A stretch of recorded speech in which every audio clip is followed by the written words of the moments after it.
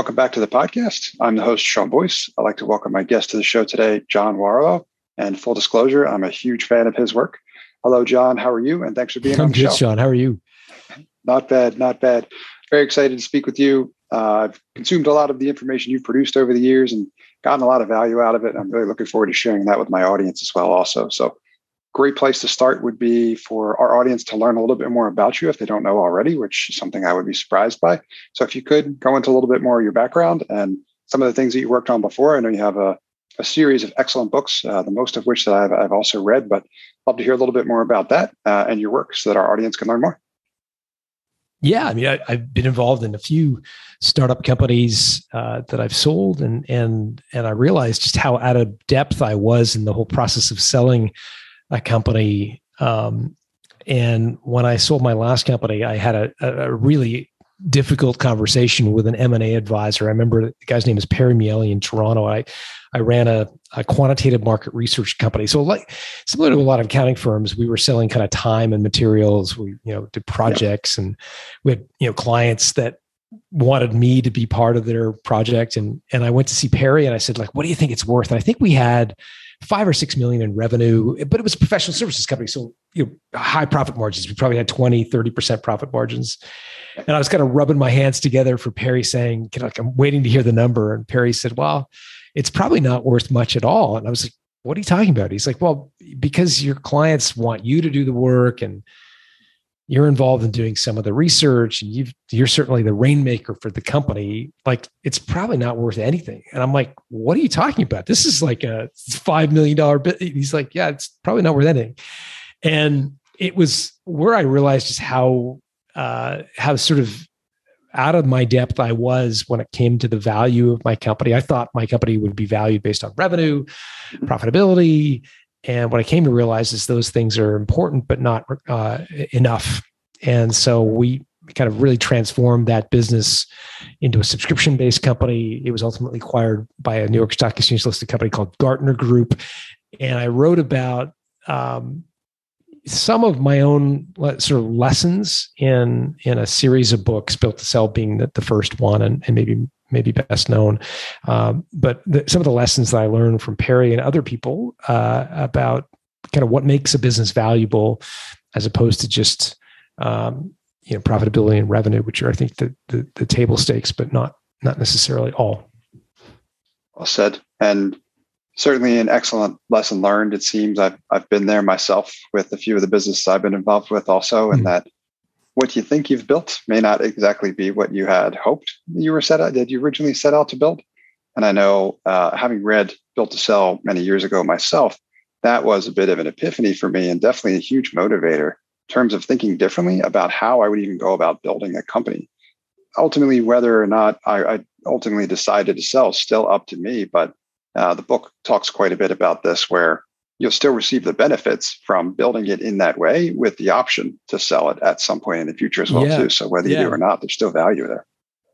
Yeah, Bo Burlingham wrote the foreword for Built to Sell, and I think in the foreword he said something like, "You should run your company as if you'll own it forever, but could sell it in a moment's notice," or something like that. The idea that you have to keep these two concepts of building to last, the old Jim Collins book, in mind at the same time as building to sell, which is such a weird dichotomy and hard to keep those two competing ideas. But I think it is critical, and Bo did a beautiful job describing that. I think we come by this honestly, Sean. I think as entrepreneurs, we are our self-worth is defined by our revenue, right? Like, you go to a cocktail party, and if somebody has, if they get into a conversation with you, it's not long before they ask you, well, how many employees do you have?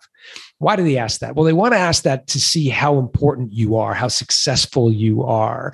And the number of employees is directly related to how seriously they think you are, how serious they think you are as an entrepreneur. And I think we do ourselves a disservice in that vein. We celebrate the Inc. 5000 winners, right? Like the 5,000 fastest growing companies. These are top line metrics that we all kind of use to celebrate one another's success. But But I actually think there's a different way to think about business. And it's really the kind of theme in Built to Sell is to think about yourself as a parent of your company, as opposed to the CEO of your company. And again, many of us are parents. We try to bring our kids up, I think for the most part, to be independent, happy people in the world. They don't have to, be the starting quarterback for Alabama's football team to meet our expectations, right? Which is just that they go into the world as 18-year-olds and they're able to sort of, live independently and be happy. And if as a parent, I achieved that, then I feel like I've ticked the box. And I think if more entrepreneurs thought of their role as being the parent of their company, in other words, the mission of the entrepreneur is not to hit some arbitrary revenue goal, but it's actually to make sure that your business can thrive without you. And when you've done that, when you achieve that milestone, you've effectively given birth, and it's the ultimate reward, right? If any parents listening to this know, they would trade their business, their net worth, anything in the world for the health and safety of their kid. Equally, I think from a business perspective, if we just think about it, our job is to bring life into the world, to bring a business that can succeed without us. And unfortunately, for a lot of accounting firm owners, that's not necessarily true, right? So accounting firms use the classic Christmas tree. The partner is the most senior person, and they have the associates, and the partner is the rainmaker, and the partner is the one that does the client meetings, and the partner is the one that does all the sort of strategic work. Well, that's all fine and good and generates a profitable lifestyle business, but it doesn't necessarily create something that can thrive without you. And that's really the kind of main idea is that I try to focus on is imagine being a parent of your business, not necessarily the CEO of your business. I love that analogy. And I think it works in a number of contexts here as well, too, especially as you're thinking about as you're raising a child, right? You're trying to embody life lessons and principles and give them the opportunity to stand up on their own, go out and learn things for themselves, figure out, make a couple of mistakes. Exactly. Right. You got to give them a little bit of leeway. Absolutely. Right. Instead of, and then they learn, right? For them. 100%, which is a great way to think about building a team, I think, as well. Also, and something I've had to kind of learn the hard way myself. There's certainly some success to be said with building a process yourself first, but then handing it over to somebody else in your team to take and perfect or make it better from there, right? Start to make improvements to it without just following that to the T forever, because inevitably those things are going to have to change too. Absolutely. Yeah. Well said. And look, standard operating procedures are a big part of this process, right? Of building to sell is creating standard operating procedures for how you want to serve clients, how you want to, the processes by which you train your employees to do the work as well or better than you can do it is a key component of building to sell. So I'm a big SOP, advocate, as it were. Well said. There's a couple of topics I'd love to pick your brain on, especially as this pertains to the accounting firms and what we see, kind of what I've seen in the firms that I've been working with and what's trending in the industry. You brought up the T&M element, that time and materials, that hourly billing. One of our good friends and colleagues, Jonathan Stark, is very big in this space in terms of disrupting that, in terms of hourly billing is nuts and other concepts like that. I think that's finally starting to catch on in a lot of the accounting firms as well, too, where they're looking more towards fixed priced engagements, productized services, as opposed to just going the T&M model for a lot of the things, the other reasons that Jonathan talks about. I'd love to hear you talk a little bit more about that as well, too, because I know there's quite a bit of that in not just Built to Sell, but also the automatic customer. That's helped me think beyond, what we might consider a traditional subscription, like a software SaaS product. But you can take those concepts and the value from that strategy, you can apply that all the way to and through professional services. We're starting to see some accounting firms do that as well, too. So I'd love to pick your brain on that a little bit as well, also in terms of how accounting firms can be thinking about potentially disrupting their model, get more time back, better align the outcomes, increase their profit margins. There's a lot of benefit to come from it. So I'd love to hear you talk a little bit more about that and how a different strategy like that might benefit an accounting firm. Yeah, we could spend hours on this topic, so I'll try to be brief. But my personal opinion is, selling time is a recipe for disaster. I think here's what I experienced. When you're selling time, you are effectively commoditizing yourself. You are selling an hourly figure. It allows anybody else to compare you with others. So you say, look, we do tax returns and we have an hourly billing.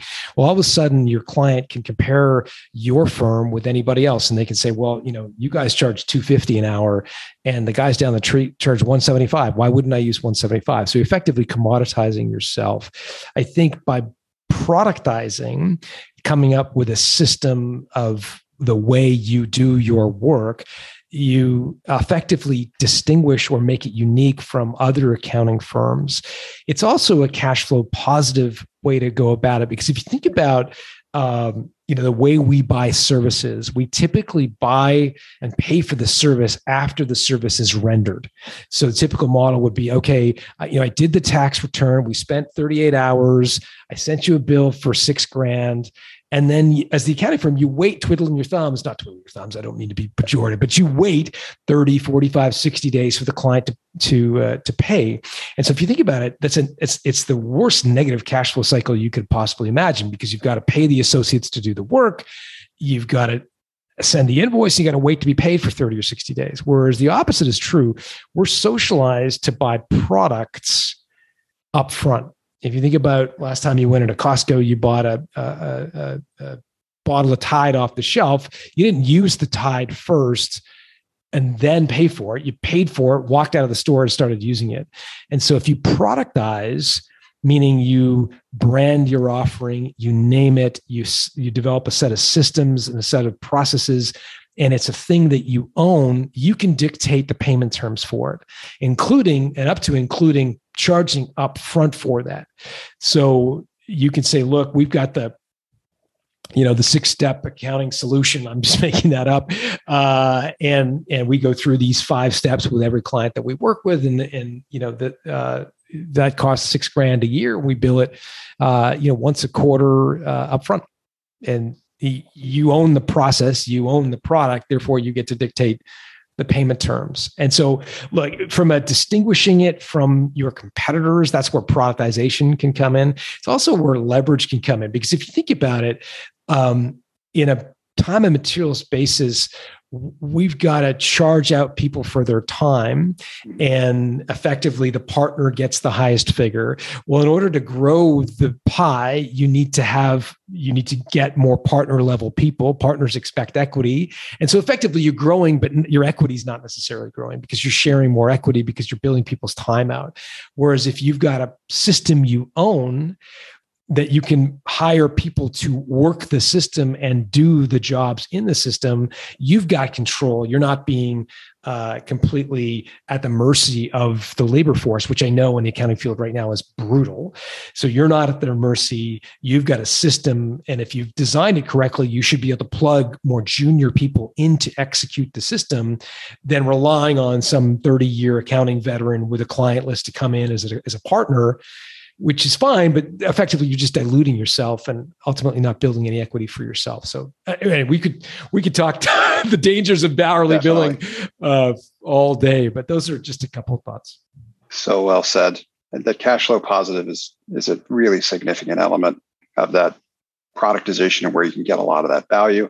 I think another key element that I've heard you talk about before as well too, right, is it I think better aligns expectations. You talked about differentiation as well. Also, I think that's a component of this as well too, where better aligns essentially to achieving the outcome that your client is looking for, as opposed to just producing output. So I might consider the T&M to be more of the output, just doing work. But at some point, in terms of where you're going, your milestone may become murky, as opposed to we got a fixed price to get this work done. A lot of the incentives and motivations are aligned in the right way as well, too, even for the client's end, in terms of like, they don't necessarily want you to just do a bunch of work, right? They want you to, conduct a successful audit, or they want you to offer them the particular tax service that they need. So I think productization also helps itself a lot in that way as well, too.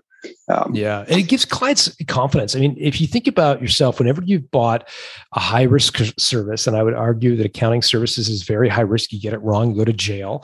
You get it wrong, you can incur all kinds of penalties and fees. So I think it's an important decision that owners make. You want to be able to trust the decisions you've made, knowing that your accounting firm has a system, has a recognized approach to doing their work that is replicated again and again and again for hundreds of clients a year gives business owners confidence. Whereas if you're just billing hourly, the owner's like, okay, now I've got to look at your LinkedIn profile. I've got to look at how long have you been doing this? Who else? Who are your referrals? Can I see your recommendations? I want to talk to some past clients. All of a sudden, you're getting into them evaluating you as an individual as opposed to your company and its system. And when they're evaluating you as an individual, guess who they expect to show up at tax season? You, right? Well, they want you because they've hired you and they understand your credentials and your experience and they want you to do the work. And it just takes all of your leverage out of the business model. Whereas again, and I think maybe it would be helpful, Sean, if I shared an example of what I mean by a productized service, because this is kind of marketing lingo. And I know Jonathan Stark knows this space really well, but maybe it would be helpful. So there's a guy named Darren Root who built a company. He was an accountant based in Bloomington, Indiana, and he did all sorts of accounting services. They did IT consulting. They did audits and tax returns, obviously, bank reconciliations. And he surveyed his customers, and it turned out he was doing business with a lot of medical practitioners, doctors, dentists, chiropractors, et cetera. And one of the things they were challenged with is they were hiring sort of a back office person to do the billing and the bank rec and the credit card statements, but it wasn't really a full-time job. So they were hiring someone for $60,000, $70,000 a year, but it was sort of those people were sort of underemployed. And so what Darren said is, well, what if we productize our offering and we create this sort of back office system for these medical firms, right? Where they would effectively hire us or outsource their back office to us. And so that's what he did. He created the BOSS system at Center for Back Office Support System. And now when you hire his company, you can't hire them to do any of the other things they used to offer. They just offer the BOSS system. And it's not you're hiring Darren Root anymore. You're buying the BOSS system.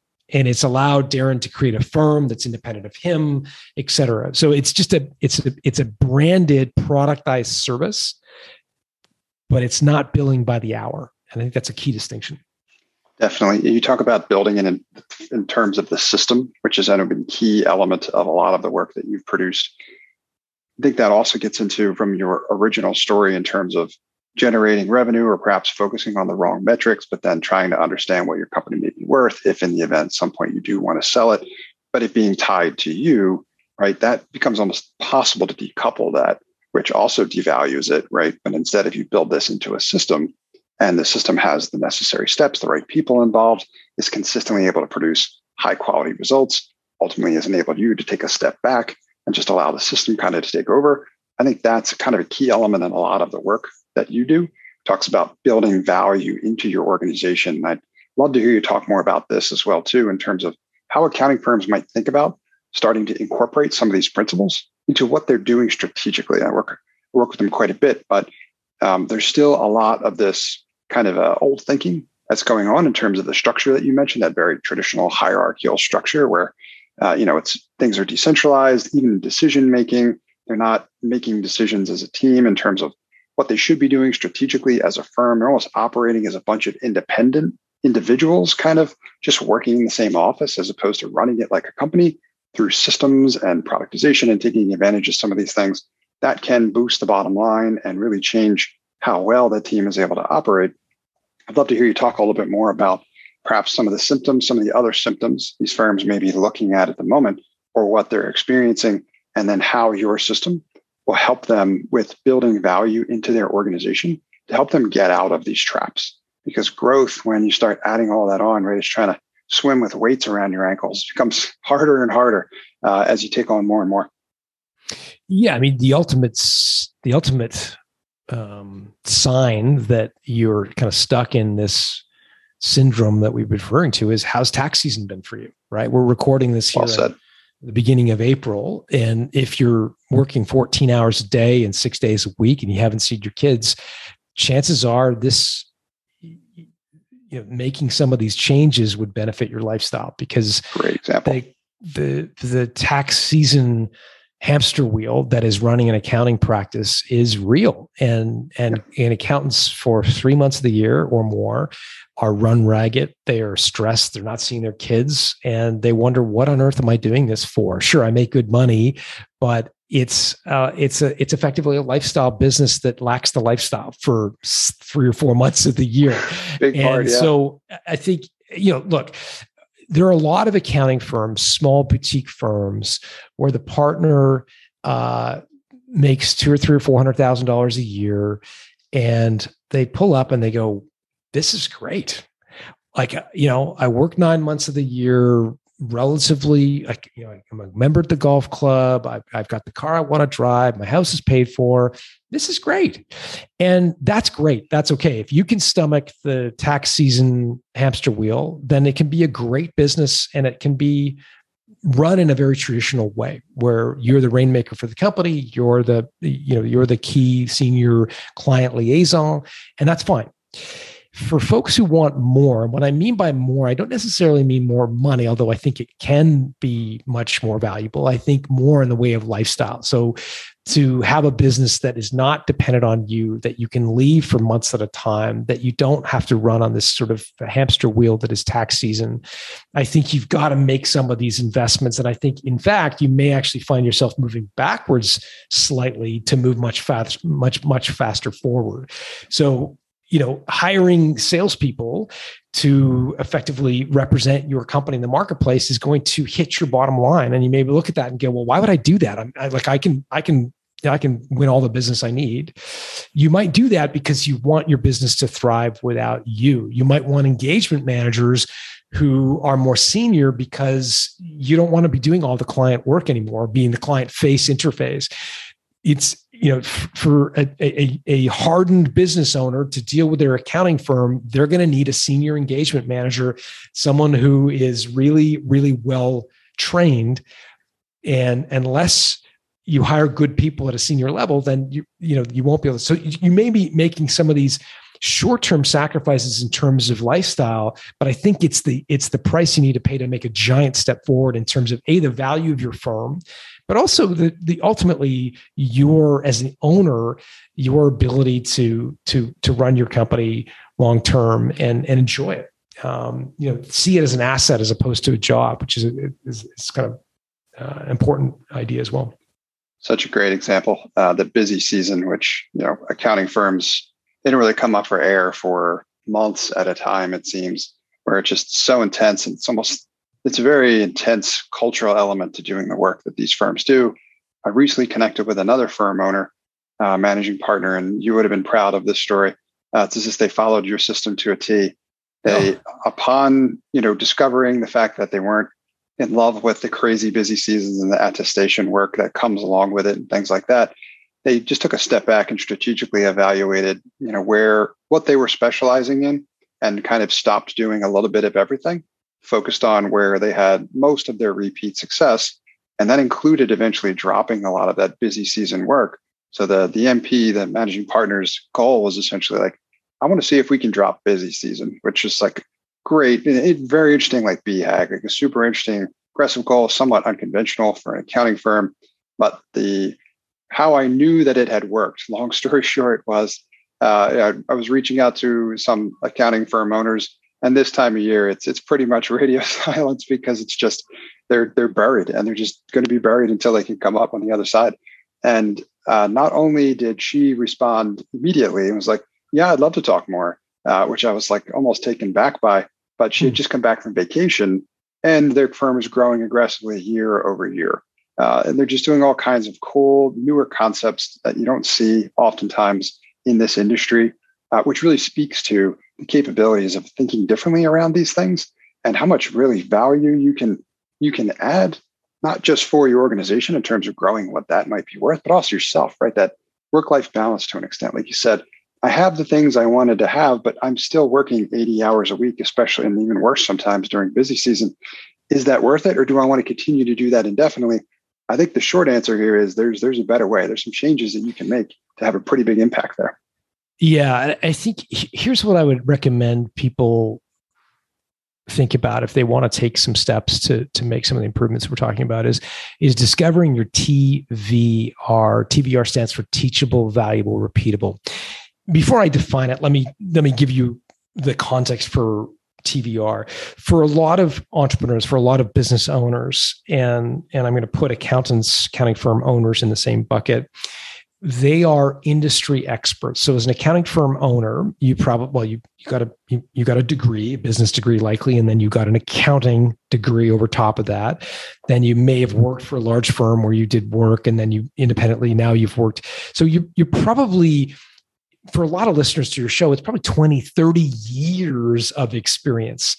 And here's what that experience does. It means you've got a breadth of knowledge, right? So you know a little bit about M&A, you know a little bit about audit, you know a little bit about doing the tax returns, trusts, family, estate planning, like name it. You're probably steeped in having that conversation because you've got 20, 30 years of doing your job. And so you've got lots of lateral movement. You can move very, very wide.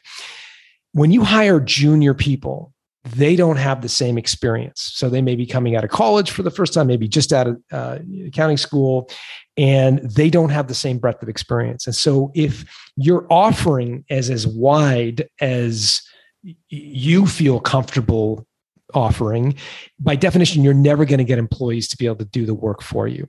And so what I have found to be the step is to really narrow the list of services that you offer.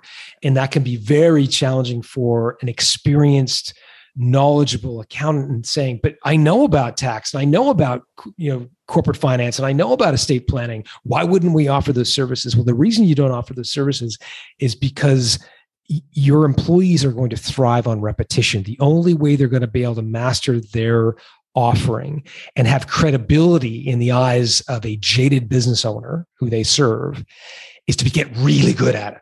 And the only way you get really good at it is through repetition. And so I think what we need to do is drastically narrow the list of services. Like, I haven't talked to Darren Root in years, but I doubt they still do tax returns. I doubt they do IT audits anymore. I doubt they do any IT consulting. I think they only do BOSS, back office support system. Like, that's their business model.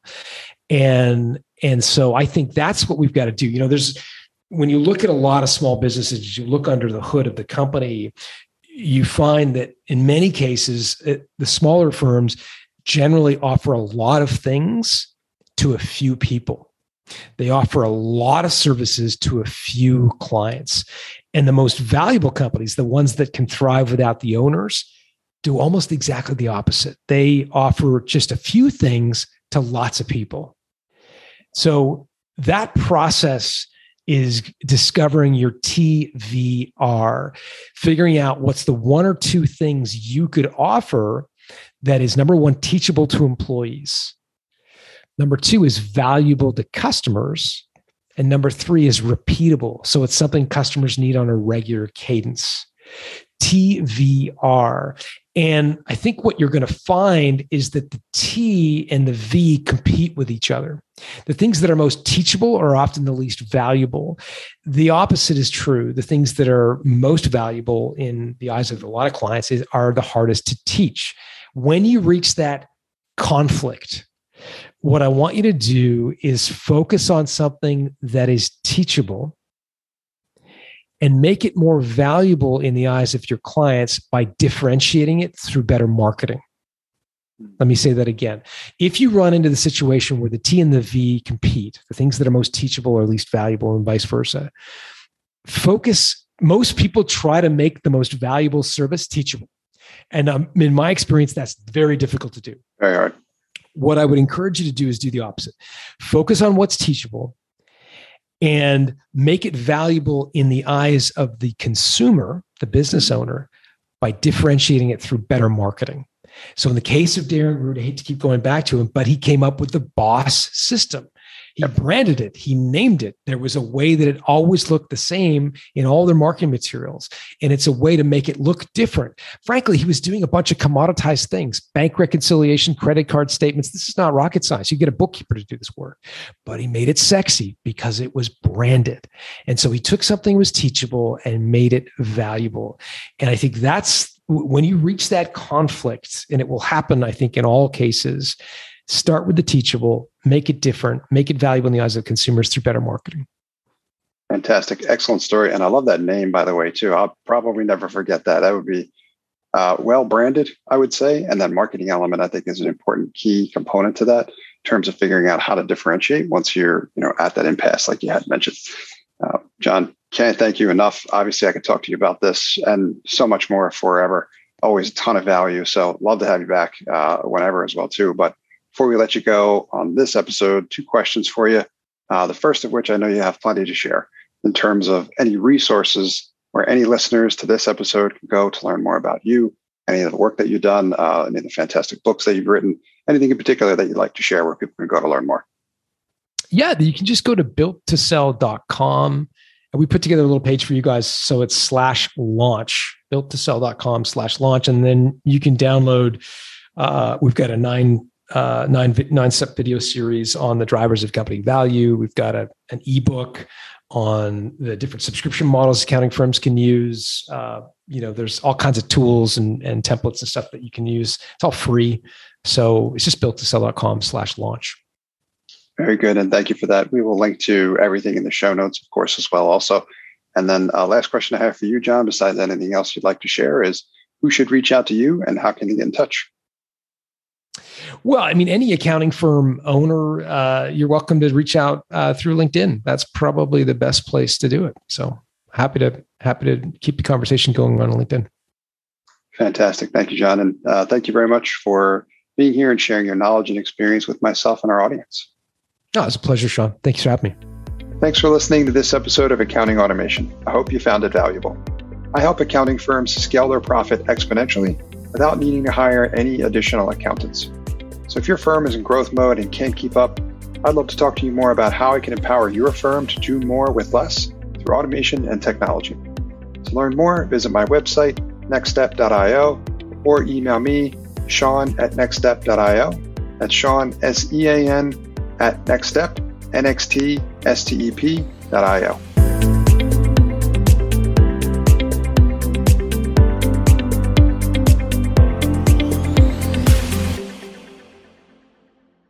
Hey folks, Sean here, and I want to thank you for engaging with my content and encourage you to sign up for my free 5-day video email course called Bottleneck Buster.